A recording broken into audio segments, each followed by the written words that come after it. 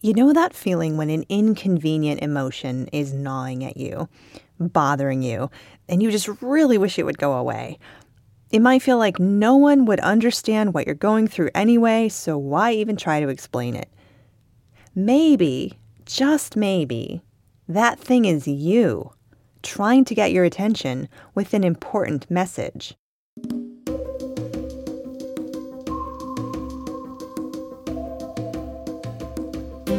As we go through life, we inevitably come upon moments that are difficult. Some might be incredibly personal ones that it feels like few other people could understand. We have some options in these moments. We can ask for help, of course, and we might also create a ritual that is uniquely perfect to address our own needs.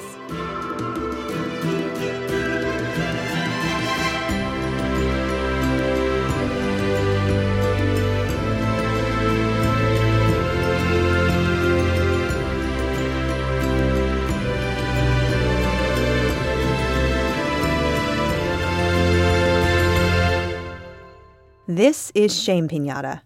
I'm Colleen Thomas. Welcome to Shame Pinata, where we talk about creating rites of passage for real-life transitions. A lot of our interviews are with people who have created ceremonies to honor life transitions that are socially acknowledged. The birth of a baby, a wedding, and death are known as the Big Three by celebrants, but there are plenty of other transitions we celebrate publicly, including getting a new job, graduating from school or finishing a training program, moving into a new home, a relationship anniversary, a friend anniversary, getting a promotion at work, committing to a partnership in community. Most of us have experienced ceremonies like these, as well as a wide variety of what constitutes a ceremony for these events, which could range from receiving a card from a friend to flying to Hawaii for a wedding. The function of these moments is usually to recognize publicly that this person is now different. Their label has changed. One of the many badges they wear in the world has been swapped out or added to. They're a mother now. They're a manager now. They live in the city now or the country now. I now pronounce you. The list goes on. These ceremonies alert the community to their new status and also invite the person to step more deeply into that new role, knowing that on some level, other people care about this change in their life and will hold them accountable to the expectations that come with it. Some couples even ask everyone present at their wedding to help them honor their wedding vows as they move forward in life as a couple, and ask that the people speak up if they see the couple failing in that regard. In addition to helping us honor our changing selves publicly, ritual is also a wonderful way to walk ourselves through personal transitions, the kind we might not feel comfortable sharing with the world, the kind of personal milestones that society wouldn't see or wouldn't recognize. Today we're kicking off a small mini-series called Do You Need a Ceremony?, in which we'll focus on a variety of life experiences where ceremony might be helpful and see if it's something we might like to explore. In part 1, we'll touch on the important personal moments we might see coming as well as those that might surprise us. So what are some personal transitions we might see headed our way? Here are some random examples. We might be anticipating our last child leaving the house. The anniversary of a traumatic event might be on the horizon, or the passing of a parent from whom we've been estranged. These are each somewhat nuanced and potentially complicated moments, which we might or might not feel called to work with. But if we do feel called to support ourselves through them in some way, we can turn our mind and our heart toward how that could best happen. While the socially recognized moments often have a framework we can build ceremony on, the personal ones may not. So here we are invited to dig deep into what is changing for us. We might begin by asking ourselves some questions like, what is shifting? What needs to be marked? How does this change make me a slightly different person? What do I want to have witnessed in this transition? How might community be part of a ceremony? Someone once asked me if I do a ritual every month to honor a significant personal moment. My answer was no. I don't do ritual for moments of personal growth unless I'm having a moment of personal growth. My point is, you will know when you need a ritual. To help you identify those moments and consider what you might do with them, here's a simple ritual sketch. The first thing is to begin to cultivate an even deeper self-awareness than I might already have, so that it's easy to identify anything that's trying to get my attention. Is anything gnawing at me, or scaring me, or worrying me? Is something coming up that I don't feel super comfortable with? Does my heart need some extra care around a loss?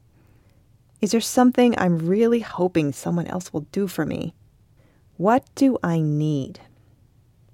So let's say I create this kind of open dialogue with myself over time, and one day I realize there's something there. There's something asking for my attention.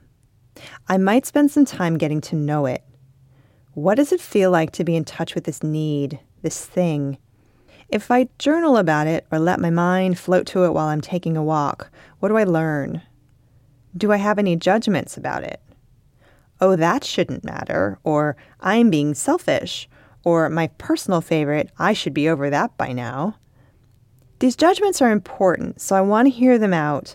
I know they come from a good place, a part of me that's trying to avoid conflict, so I hear them out, and then I thank them and set them aside. Bringing a curiosity to the process will help the need or desire show me what's happening with it. If it's a fear, it might feel tight and want comfort. If it's an anger or a longing, it might already be moving and just need some channeling.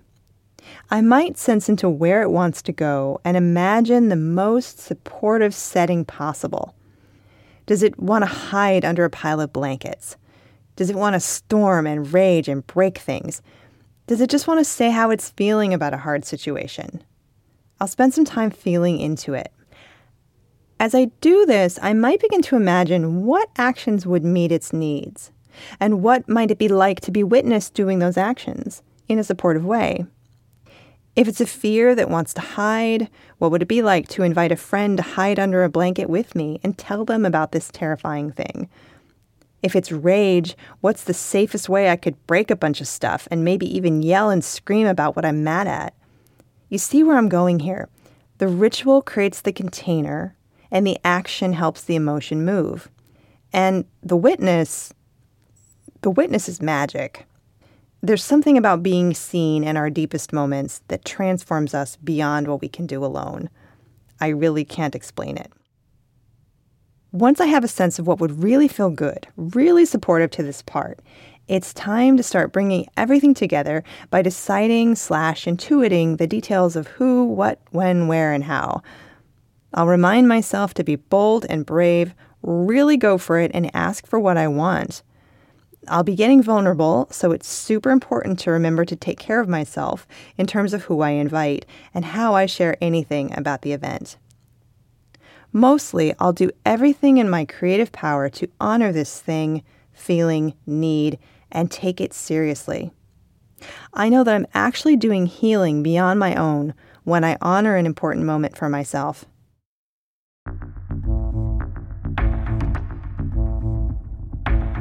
It's so great to have you with us today. If you value what you hear on the show, you can become part of the Shame Pinata community by helping us build our Podchaser page.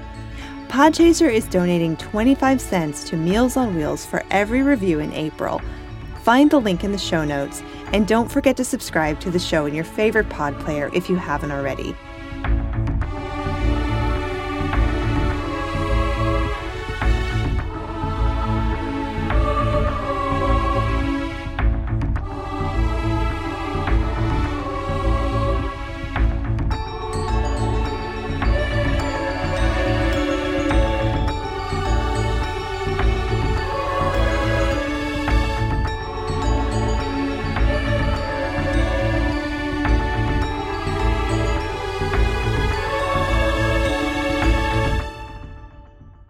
Let's go through all this with a concrete example. Turning 35 was a significant moment for me because it meant outliving two strong women I admired and wanted to be like. Both my great-grandmother and a close friend of the family who helped raise me never reached that age. Each of them died at 34 and a half in very heartbreaking ways. At some point, probably between turning 34 and turning 34 and a half, I realized it was coming. The moment of having the birthday they never had. That feeling, I don't even know what it was. Some combination of dread, loss, heartbreak, and just plain fear. That was what I was working with. It was real, and it hit me in the face, and it was alerting me that I had some work to do, and that I had some feelings to process. So that was step one, finding the thing, the pain point, as the saying goes in business, the thing that is coming up to be addressed. The next step was to sense into how those feelings wanted to move and design a ceremony to facilitate that. It took me some time to build that ceremony, as simple as it ended up being. It was really kind of a long, slow process of sitting with the feelings as they came up, journaling, talking with friends, doing some small rituals, visioning and healing. I focused on coming to terms ever so slightly more with what happened to each of them, and I spent some time reminding myself that I was actually a different person than them, and it was okay for me to have my own story. I imagined what it might be like to chart my own course beyond their example. Ultimately, I decided to have a large gathering of friends come over on my birthday and to simply tell them the whole story, let them witness everything. When the day came, we all jammed into my little yellow cottage for a big celebration, and we really enjoyed being together. Everyone eventually settled down for me to tell the story. It was heartbreaking to go into it, and it felt kind of awful to share such grief with my friends, but they stayed, and they listened, and they honored how much these women meant to me, and how scary it was for me to go on my own. And then, quite spontaneously, they gifted me with an angel tunnel, which was formed diagonally in my little cottage, and through which I walked with closed eyes between two lines of friends who whispered to me how much they loved me as I passed, the things they admired about me, and the ways I had touched their lives. The angel tunnel wasn't part of the plan for the event, it just evolved on its own, and it was the perfect conclusion to the ceremony because it was like a birthing, a bridge into the next part of my life, the part where I would begin to map my own way forward. And it also bridged me quite lovingly into being 35 and set me on the path knowing that a whole bunch of people loved me and had my back as I moved tenderly forward.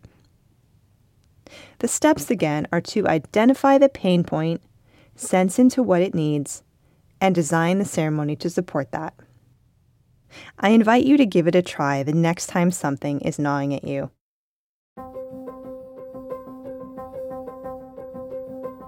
You are invited to join us for parts 2 and 3 in this short series called Do You Need a Ceremony? They'll be headed your way later this spring and early summer. Our music is by Terry Hughes. Learn more at shamepinata.com. I'm Colleen Thomas. Thanks for listening.